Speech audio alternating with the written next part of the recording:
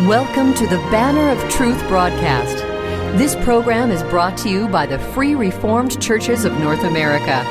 Your host is Pastor Jack Schumann, pastor of the Emmanuel Free Reformed Church of Abbotsford, British Columbia. And now, here is Pastor Jack Schumann. We are continuing our series of sermons today on Paul's letter to the Philippians. And in that connection, I invite you to turn with me once again to Paul's letter to the Philippians, chapter 2, as we read the verses 12 and 13. And these two verses also form the text for the sermon. Hear God's holy word. Therefore, my beloved, as you have always obeyed, not as in my presence only, but now much more in my absence, work out your own salvation with fear and trembling. For it is God who works in you both to will and to do for His good pleasure. May the Lord bless the reading and the preaching of His holy word to our hearts. Dear friends, when God saves a sinner, the first things He does is He puts him to work. Now that may sound a bit strange, but it's true. In Ephesians 2, verse 10, after declaring that we're saved by grace through faith alone, not of works, lest any man should boast, Paul goes on to say that we are His workmanship, created in Christ Jesus for good works, which God prepared beforehand that we should walk in them. And so it's clear that God did not save us so that we can simply coast our way into heaven. We are saved for a purpose. We are saved to work. Now that only stands to reason. When we're sick, the doctor does not prescribe medication so that we can go home and sleep all day. He does so that we can get back to work. And that's precisely the point that Paul is making in the words of our text, Philippians 2, the verses 12 and 13. Paul in these verses reminds the Philippians of their calling, that they were to work out their own salvation. Or to put it another way, they were to work out what God had worked in. Now, what exactly does that mean? What does it mean to work out our own salvation? This is what we hope to consider with the Lord's help today. And my theme for the sermon is working out our own salvation. And we'll see that Paul here presents us, first of all, with a bold imperative, and secondly, with a powerful incentive. The Apostle Paul in our text exhorts the Philippians to work out their own salvation. Again, he writes, Therefore, my beloved, as you have always obeyed, not as in my presence only, but now much more in my absence, work out your own salvation with fear and trembling. For it is God who works in you both to will and to do for His good pleasure. Now, before we consider the various aspects of our text, we first of all need to understand something of the context. In fact, our text itself demands that we do so. For you notice that the very first word in our text is the word therefore. The word therefore is a connecting word. It connects what follows to what has preceded, bringing it to a conclusion. So what is the connection between our text and what precedes? Or to put it another way, what is the therefore? Well, to answer that question, we need to refer back to chapter 1, verse 27. And there the Apostle Paul exhorted the Philippians to let their conduct be worthy of the gospel of Christ. And by that he meant, live and act in such a way that demonstrates that you are a disciple or a follower of Christ. Now, following this, in the second half of verse 27, all the way to chapter 2, verse 1, he explains what this looks like in terms of our relationship to those outside and inside the church. To those outside the church, this involves, he says, first of all, standing fast in one spirit, with one mind, striving together for the faith of the gospel. Secondly, not being terrified by our adversaries. And thirdly, suffering for Christ's sake. Now, to those within the church, this involves also 5 things. First of all, being like-minded. Secondly, having the same love. Thirdly, being of one accord, of one mind. Fourthly, not doing anything through strife or vainglory, but in lowliness of mind, each esteeming other better than themselves. And fifthly and finally, everyone looking not on his own things, but also on the things of others. And then, as if to encourage them in this, Paul, in verses 5 through 11 of chapter 2, holds up the example of Christ. And he observes that although Christ was God and thought it not robbery to be equal with God, nevertheless he took upon him the form of a servant, and he humbled himself even to the death of the cross. And as a reward for his atoning work, Paul goes on to say that God has also highly exalted him and given him a name that is above every name, that at the name of Jesus every knee should bow and every tongue should confess that he is Lord. Well, now in verses 12 and 13, with the example of Christ before them, Paul picks up on what he wrote in chapter 1, verse 27 to chapter 2, verse 4, and he continues to exhort the church. Specifically, as we have seen, he exhorts them to work out their own salvation. Now, in the original Greek, the verb to work out is in the imperative mood. That means it's a command. And it's also in the present tense. And therefore, it describes an ongoing action. So literally, what Paul is saying is this: continually work out your own salvation. Or we could say, keep on working out your own salvation. Now, what does that mean? Well, first of all, let's be clear what Paul does not mean. He most certainly does not mean that we have to work towards or for our salvation. That would certainly contradict the Scriptures. Again, Ephesians 2, 8 and 9 says, "For by grace you have been saved through faith, and that not of yourselves, it is the gift of God, not of works, lest anyone should boast." So Paul here makes it abundantly clear that we are saved by grace through faith in Christ alone, meaning we cannot do anything towards our salvation. Now, this view would also clearly contradict what Paul writes. For Paul does not write, work for or towards your own salvation, but he says, work out your own salvation. Besides, earlier in this epistle, he had clearly indicated that the Philippians were already saved. In chapter 1, verse 5, Paul thanks God for their fellowship in the gospel.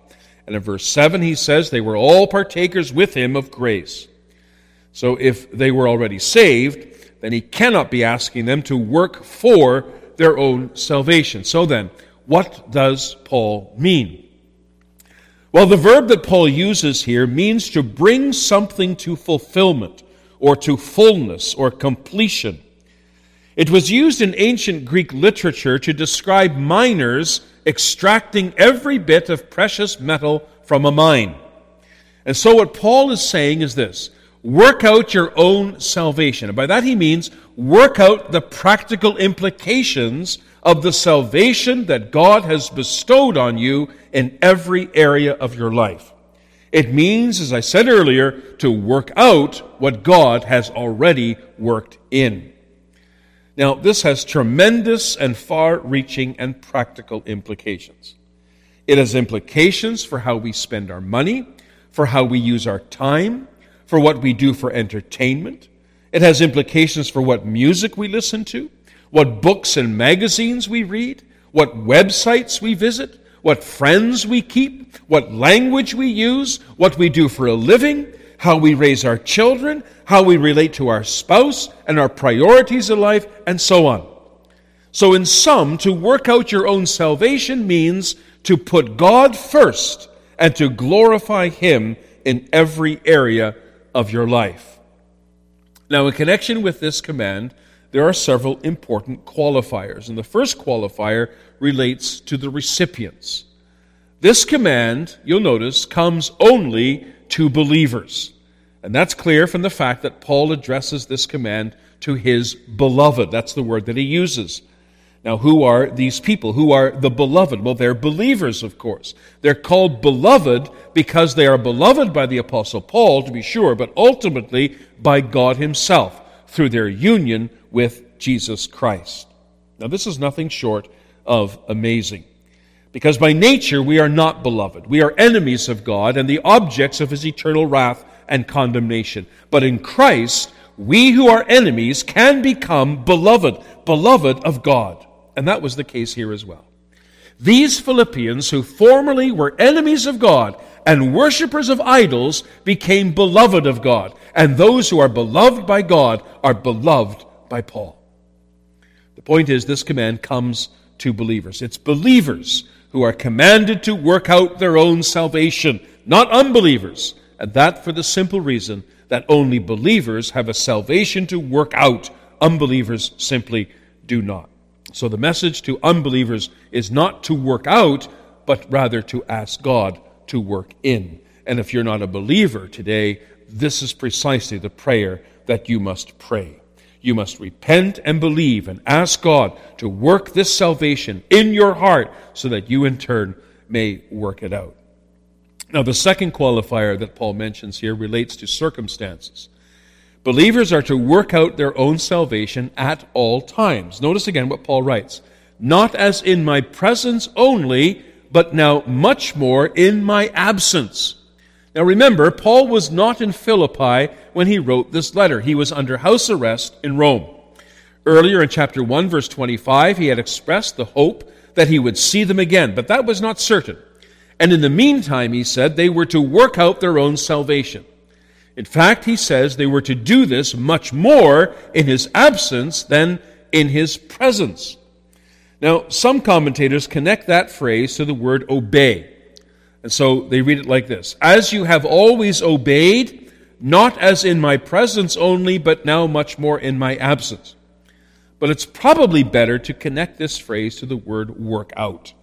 And so what Paul is saying is this: just as you have always obeyed, work out your own salvation, not as in my presence only, but now much more in my absence. Although Paul reverses the order for the sake of emphasis. Now, why did Paul say this? Because he knew that the Philippians loved him, just as he loved them. And when you love someone, then you want to do what pleases them. But Paul did not want this. Paul did not want the Philippians to work out their salvation just to please him. He wanted them to work out their own salvation to glorify God, which was always Paul's goal in everything that he did and everything that he said. What is more, Paul was the founder of this church at Philippi. He founded this church and he nurtured it. He was also an apostle of Jesus Christ, and as such, it would have been easy for the church to rely on him, to lean on him too much, just like some churches today rely or lean on their pastors too much. And Paul understood that, and so he warned them against this. He says, as it were, don't do that. Don't look to me. Look to the Lord. And looking to the Lord, continue to work out your own salvation. You know, when my children were small, I put training wheels on their bikes. But when they became older, I took the training wheels off because I wanted them to learn to ride on two wheels. Now, they were scared at first, and they fell a few times as well. But eventually they got the hang of it. And before long, they were just as comfortable riding without training wheels than with training wheels. In fact, if I suggested to them to put the training wheels back on, they would say no. They preferred to ride without them. Now that's the idea here as well. Paul wanted the Philippians to work out their own salvation, not only in his absence, when the training wheels were on, but also much more, in fact, in his absence, when the training wheels were off. Now there's a third qualifier that Paul mentions here, and it relates to attitude. Paul writes that they were to work out their own salvation with fear and trembling. Now the original Greek places this first for the sake of emphasis. So literally what it says is, with fear and trembling, work out your own salvation. Now the word fear in the Greek is the word phobos, from which we get the English word phobia. And this is not a fear of losing our salvation. Paul's not saying that if we don't work out our own salvation, we might lose it, because that's impossible. The Bible teaches clearly that once we're saved, we will always be saved. You can't lose what God has begun.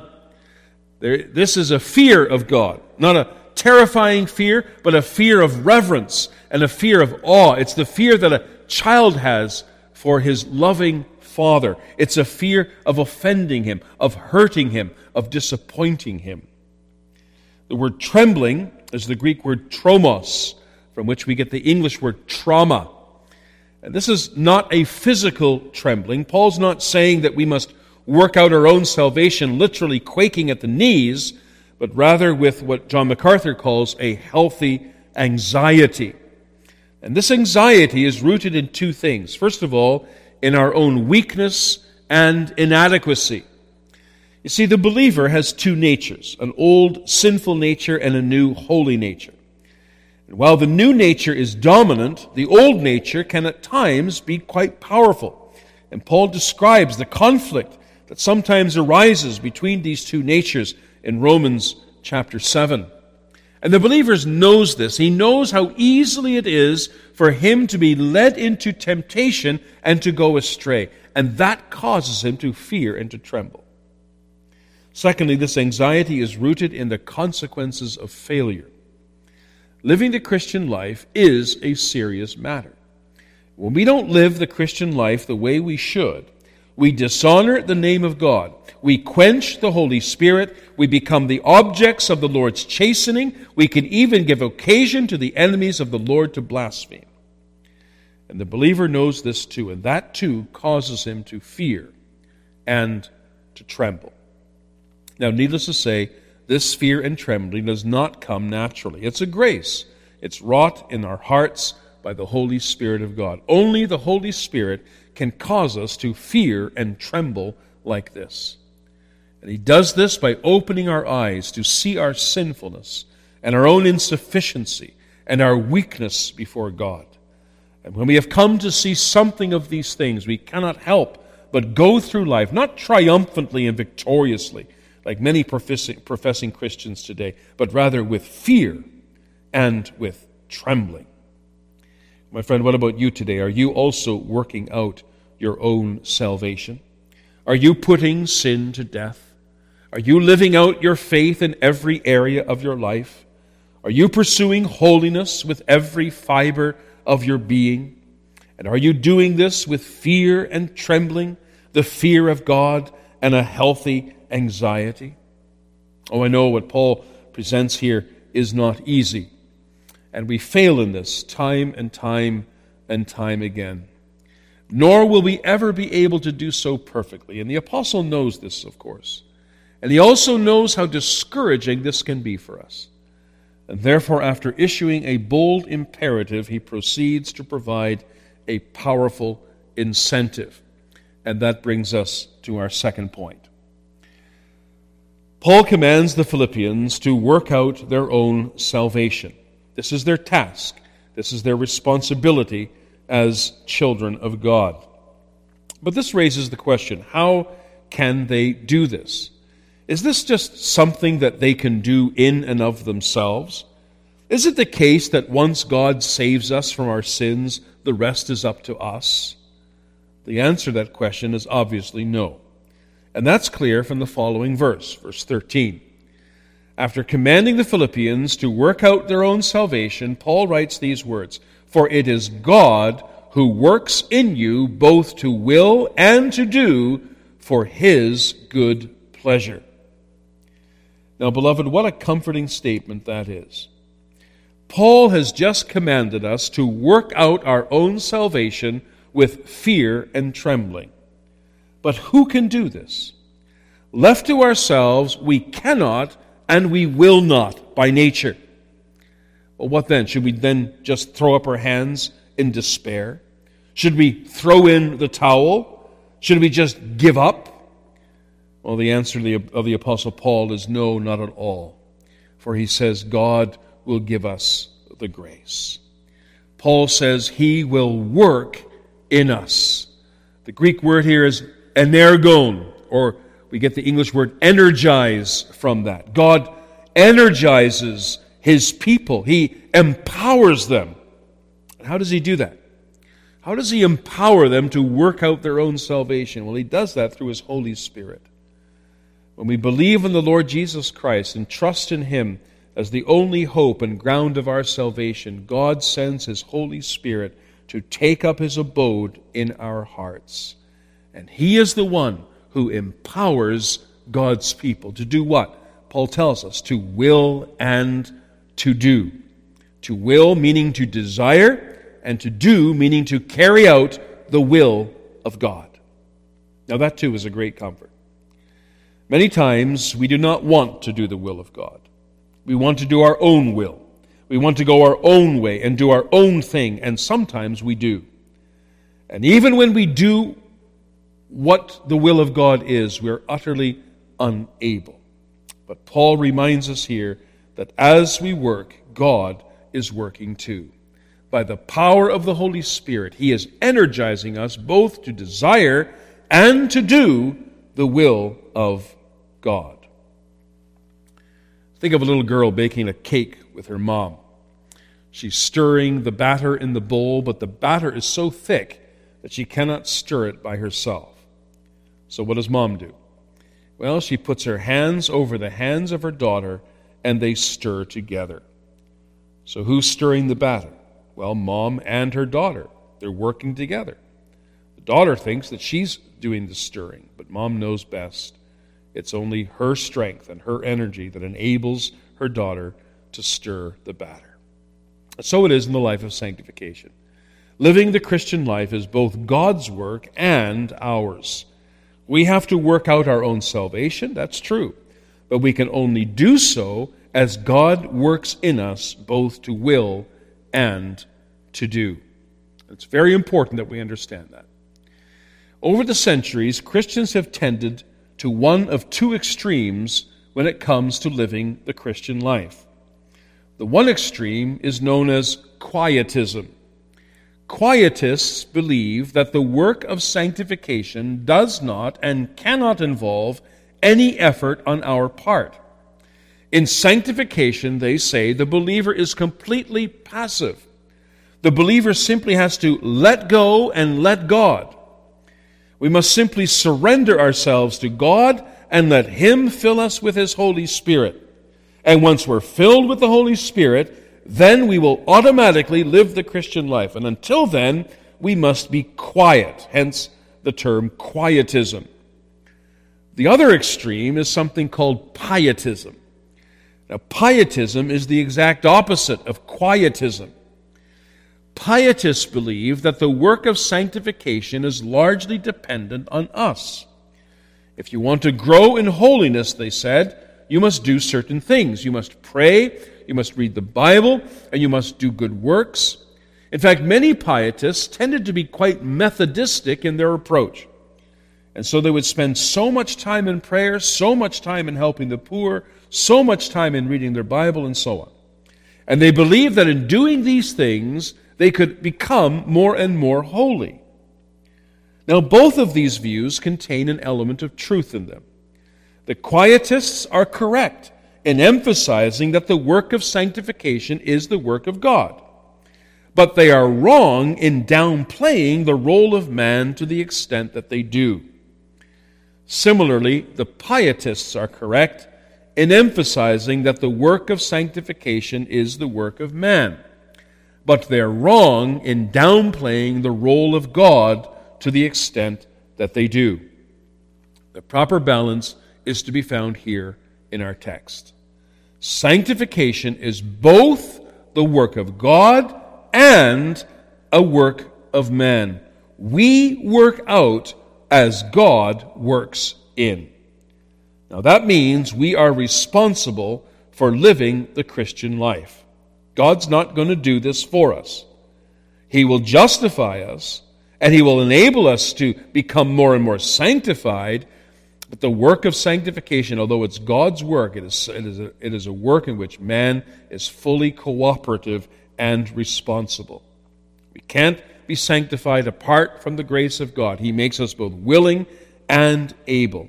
And why does He do this? Why does He make us willing and able? Why does He want us to be sanctified? Paul tells us, for His good pleasure. God makes us willing and able to work out what He has worked in because it brings Him pleasure. So let me ask you as I close, do you desire to bring pleasure to God? If you don't, if you only want to bring pleasure to yourself or to others, my friend, you're not a Christian. A Christian is one who by definition wants to please God. His whole reason for being is to please God, to glorify God. That's why he hates and flees from sin and pursues after holiness. That's why, in the words of our text, he strives to work out his own salvation, because he knows that this brings pleasure to God. And what brings pleasure to God brings pleasure to himself. So I ask you again, do you desire to bring pleasure to God? Just take a look at your life. What area of your life is not in sync with the will of God? What habit do you need to stop? What lust or desire do you need to conquer? What relationship do you need to break or to make right? What attitude do you need to change? What tasks do you need to perform? In what area did you need to be more faithful? What wrong do you need to make right? What act of service do you need to perform? My friend, don't make any excuses. Don't say, well, I can do nothing myself. The Lord has to do this for me. No, if you're a believer, God is at work in you, enabling you to do His will and to live to His glory. Work out, therefore, what God has worked in. Work out your own salvation with fear and trembling, and He will help you, and in this way, He will be glorified. Amen. We always appreciate hearing from our listeners. If you are blessed by or have a comment on the message you've heard today, we'd very much appreciate hearing from you. Our mailing address is Banner of Truth, 3386 Mount Lehman Road. Lehman is spelled Lehman, and that's in Abbotsford, British Columbia, V4X 2M9. Or you can email us at banneroftruth@frcna.org. If you would like to listen to the message you've just heard again, or if you would like more information about our program, including how to contact us and how to listen to other messages on this program, please visit our website at banneroftruthradio.com. That's banneroftruthradio.com. Support for this program is provided by the Free Reformed Churches of North America. For more information about our churches, including where you can find a church nearest you, please visit our denominational website at www.frcna.org. That's www.frcna.org. Your financial support for this program is welcome and deeply appreciated. If the Lord has placed in your heart a desire to help us to offset the costs of broadcasting this program on this station, you can send us a check in any amount. Again, our mailing address is 3386 Mount Lehman Road, Abbotsford, British Columbia, V4X 2M9. Or you can visit the donation section of our webpage. Our webpage, again, is banneroftruthradio.com. Thank you for listening, and now until next week, may the Lord be with you all.